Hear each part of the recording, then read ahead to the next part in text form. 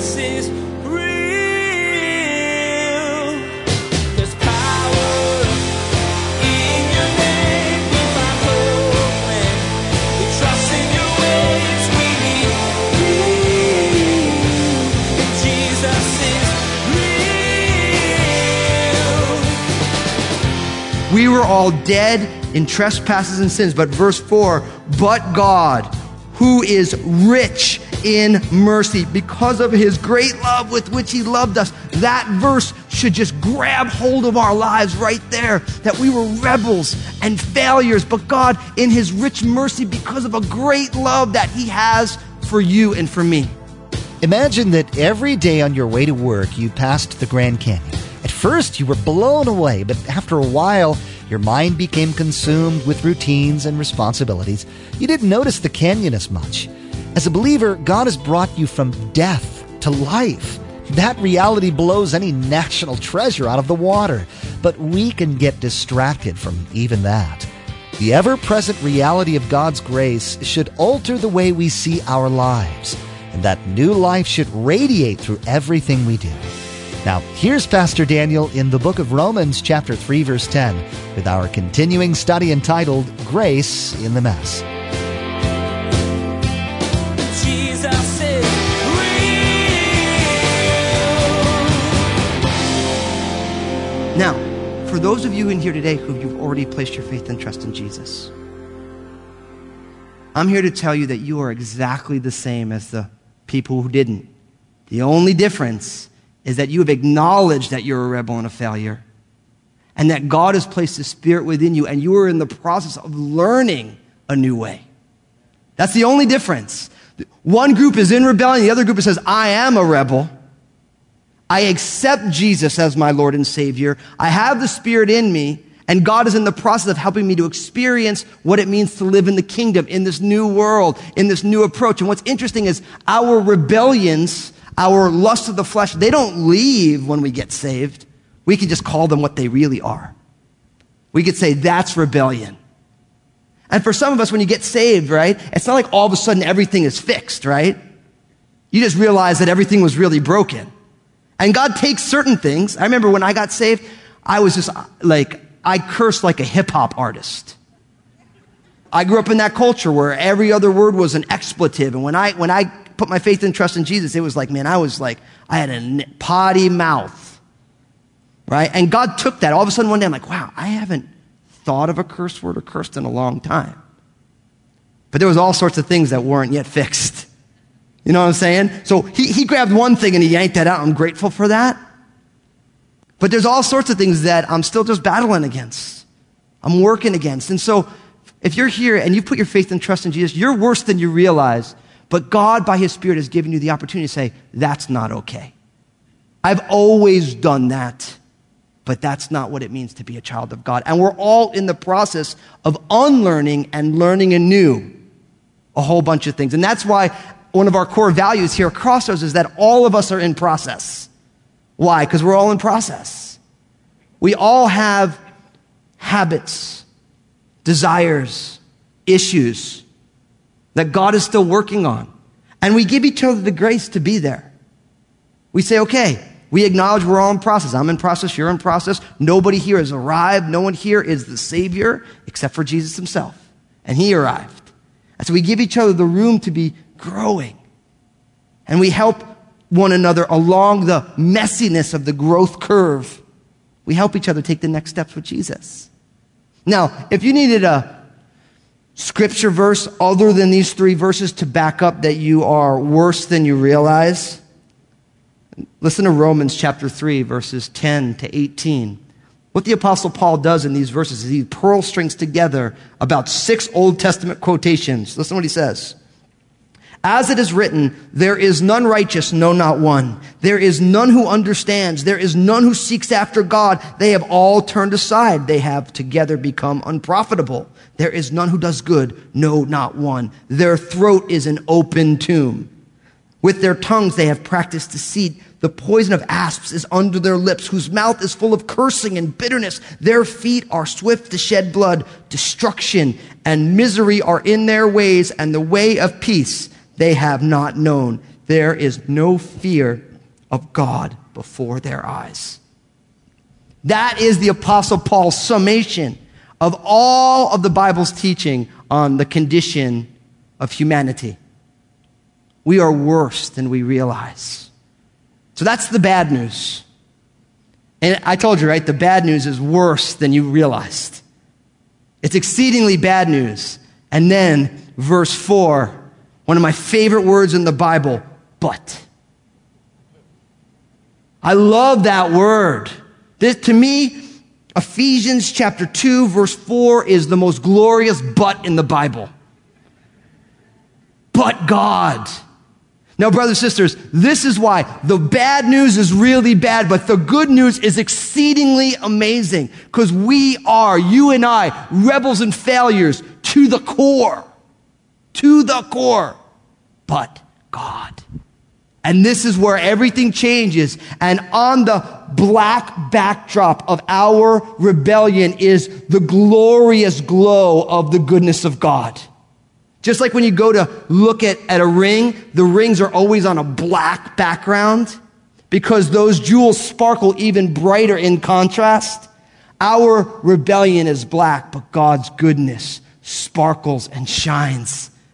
Look at this. But God, verse 4, who is rich in mercy because of his great love with which he loved us, even when we were dead in trespasses, made us alive together with Christ. By grace you have been saved, and raised us up together and made us sit together in the heavenly places in Christ Jesus, that in the ages to come he might show the exceeding riches of his grace in his kindness toward us in Christ Jesus. Although we are worse than we realize, Jesus makes dead people alive. Jesus makes dead people alive. And friend, seeker, brother, sister, friend, listen, this is the gospel.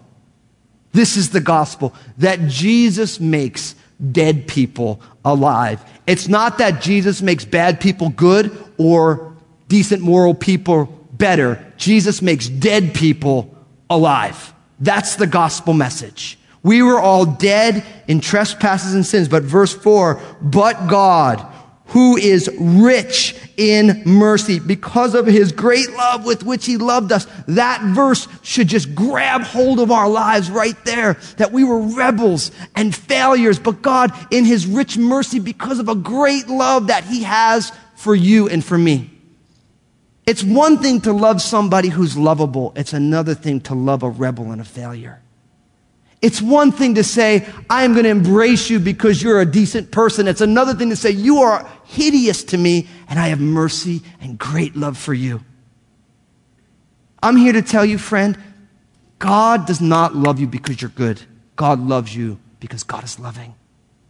And God sees you in all of your brokenness, in all of your messiness, just as you are, and he embraces you because he has mercy on you and he loves you.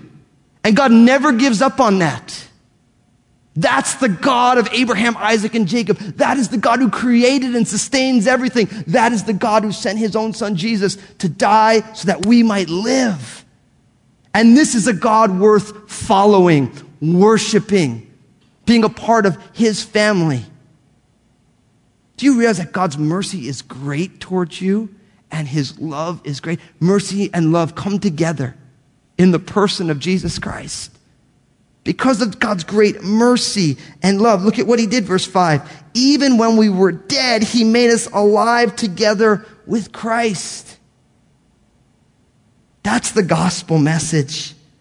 Through our faith union with God, in Christ, he took us from death and he gave us life. Jesus said this in John chapter 5, verse 24. Most assuredly, I say to you, he who hears my word and believes in him who sent me has everlasting life, and he shall not come into judgment, but has passed from death into life. That's what it means to be a Christian. A Christian is not, I was a good person and being made better in Christ, or I was a horrible person and God's making me good. It's, I was totally dead and God has made me alive. That's the message. And when you realize that you are dead and you've been made alive, you end up devoting your entire life to honoring the person who gave you life. There's all these movies, right? Or you hear these stories about a parent who gives up their life so that their child may live. I remember there was a movie that came out with Denzel Washington called John Q. And it was a whole thing. His son didn't have health insurance. Son needed a heart. He was a match. It's a whole big mess. He ends up, taking everyone hostage in an emergency room. So I wouldn't recommend that as your course of action per se. But by the time you're into the movie, you actually like him, even though what he's doing is crazy, because you're like, man, this guy's going to give up his life for his son. So his son may live. That guy's a great dad. A great dad. So deep down, we realize that this is necessary. We realize that. Not only does God, we're dead, and then he makes us alive, but look at what happens in verse 6. Look at what happens. And raised us up together and made us sit together in the heavenly places in Christ, verse 7, that in the ages to come he might show the exceeding riches of his grace in kindness toward us in Christ Jesus. See, God doesn't only bring us to life, then he exalts us with Jesus. Now, I'm here to tell you, that's nuts. It's one thing to say, I'm a rebel, I'm a failure, I'm dead, and God makes me alive, but then it says that we're going to be seated with Christ in the heavenly places. Not only does he make us alive, he bestows grace that we get to be partakers in the kingdom of Jesus. That all of eternity, verse 7 tells us, it's going to show the exceeding greatness of God's riches in his grace. That it's going to take all of eternity for us, in some ways, to fathom the greatness of God's kindness toward us in Christ. Now think about that. We don't have a clue how amazing our salvation really is. And I'm the first on those. I don't even have a clue at the depth of the magnificence and majesticness of this salvation that we are partakers of. We don't even have a clue how amazing God is to have done this for us. Now, doesn't that change the way we think about our lives and we approach our lives? We're like, look, I'm saved, I'm happy, I love the Lord. I don't even have a clue how amazing God has been to do this for me. We spend our whole lives, you and I and all the people of God, we spend our whole lives unpacking and uncovering what does this salvation really mean and how deep and powerful and joy-inspiring is this reality. And that's why this is what the process of sanctification it's all about. If you're here today and you put your faith and trust in Jesus, God is in the process of setting you apart. And each day we learn more and more how great this salvation really is. I mean, that's the only way to interpret verse 7. That in the ages to come, he might show the exceeding riches of his grace in his kindness towards us in Christ Jesus. That with each passing day and each passing week, God's greatness of his riches of grace is displayed for us. Now, some people say, I don't want to go to heaven. I mean, is there anything more boring than praise, praise, praise, praise, praise? Sitting on a cloud with a harp, I might get calluses on my fingers. Or for those of you who like the Beatles, I got blisters on my fingers. No? Okay, never mind. Some people are like, man, heaven's going to be boring. We're just going to praise God, praise, praise. I mean, is that going to be boring? No, it's not going to be boring. But you know what's amazing? What happens later is nothing compared to what God wants to do in our lives right now. For us to live as Christ and to die as gain. So when we get there, it's going to be amazing. But we get to experience that same type of mentality, that overwhelming gratitude for grace right now. And I think what happens, one of the ways Satan tweaks the people of God is we move from death to life, and then he gets us off on other things rather than just being grateful to God for so great a salvation. Church can do that for you, right? You get involved in church and then all the church stuff, which is all people stuff, right? And it robs you of how unbelievably cool this is. That God's love for me never fails. It's incomprehensible. And then all eternity, the riches, exceeding riches of his kindness and grace is going to be bestowed. And with each passing day, I'm going to be like, whoa, whoa, whoa. And we get to do that now. That's what it means to simply respond to Jesus today.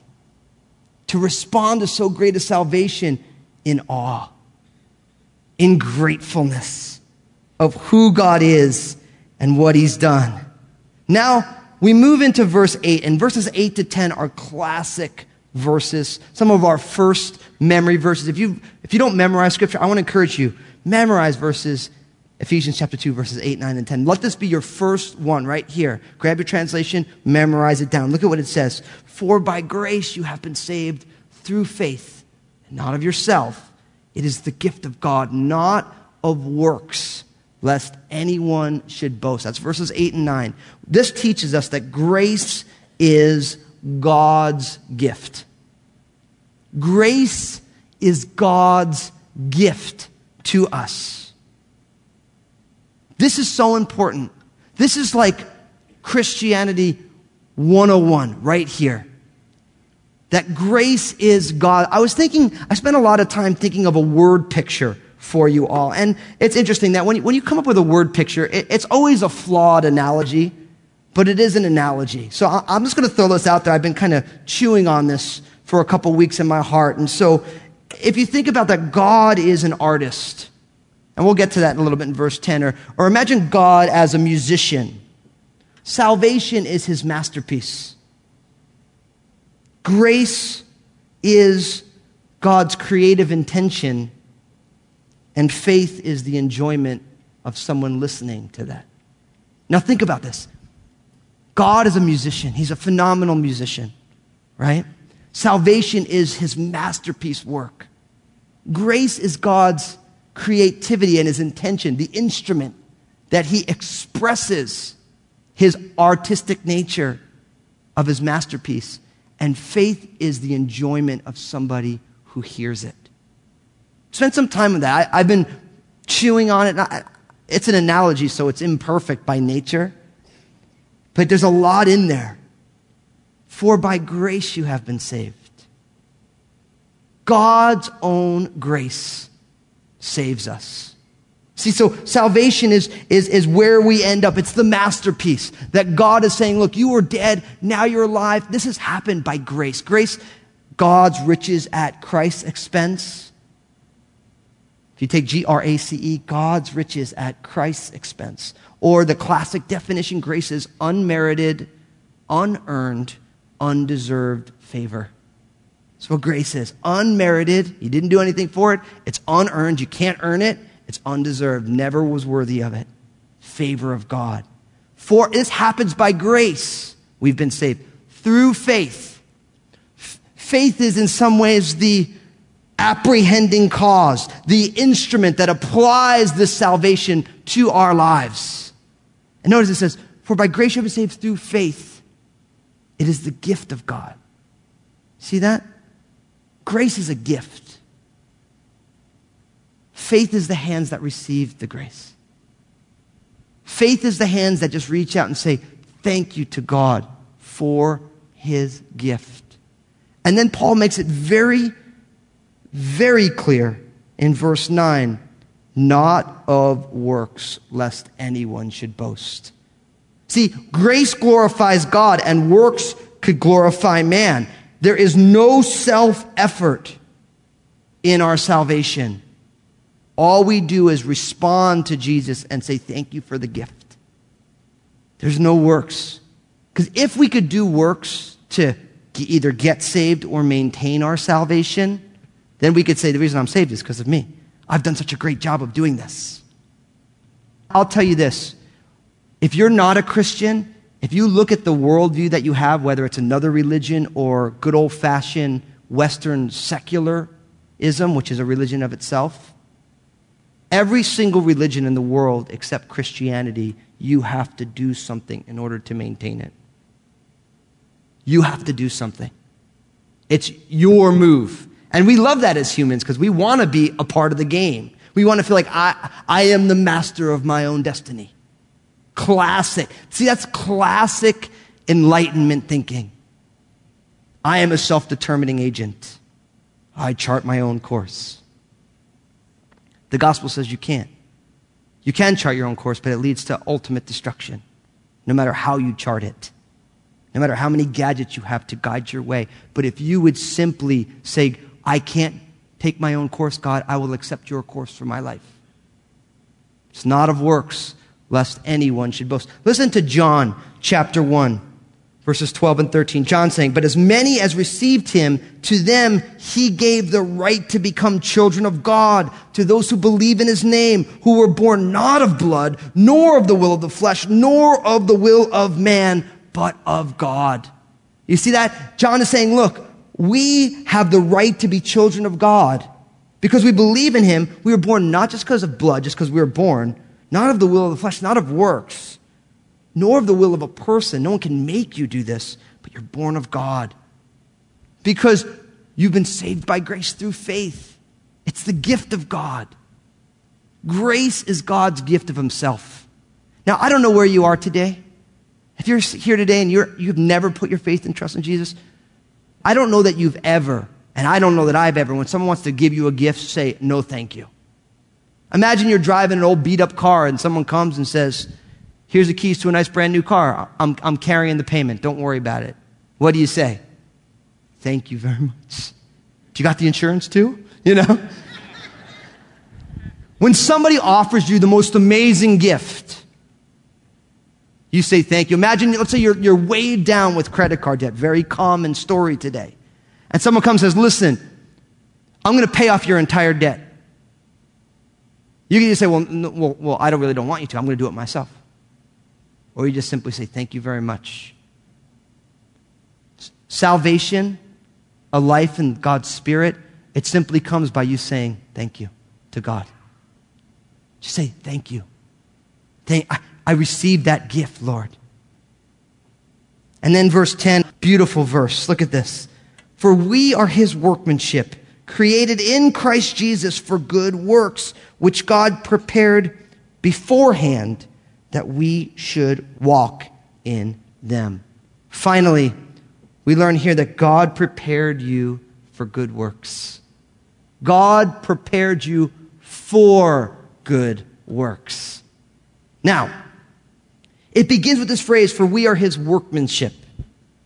In the Greek, this word workmanship is the word poema, which we transliterate for the word what? Poem. What it says is that we, the people of God, are God's artwork, his poem, his masterpiece. That's what got me on that whole idea of God being a musician or an artist and the masterpiece and all that. The people of God who have been made alive by their faith in Jesus are God's work of art. But notice, we are created in Christ Jesus, speaking of us as new creations, for good works, which God prepared beforehand that we should walk in. Now, this is an important balance, and I'm going to close with this point. Remember, we're saved by grace through faith, not of works, lest anyone should boast. We're not saved by works. We are saved for works. Jesus is real. No works, no rules, no amount of determination will accomplish grace outside of Jesus. As we listened to Pastor Daniel's teaching, we were able to recognize how acknowledging our deeply rooted desire to serve our flesh illuminates how brilliant God's gift is. The purpose of grace isn't to make bad people into good ones, but to make dead people alive. We're made new through him, not by our own doing. Jesus is Real Radio is the radio ministry of Daniel Fusco of Crossroads Community Church. The messages that you hear each day here on Jesus is Real Radio were produced from messages that Pastor Daniel shared on Sunday mornings and the midweek study. It's our prayer that this teaching from God's Word blessed and encouraged you in your walk with Jesus Christ. Now be sure and tune in next time as Pastor Daniel continues this series about Jesus' grace in our messy lives. We'll start this message in Ephesians 2, where two groups of people are separated by different beliefs. But with Jesus, the playing field is leveled. God wants to cut away all the unnecessary parts of our lives so we can draw nearer to him, becoming more like him. Jesus is the connector between us and others. Well, that's all the time we have for today's broadcast. From all of the production team here at Jesus is Real Radio, we want to say thank you for tuning in. Until next time, may the Lord bless.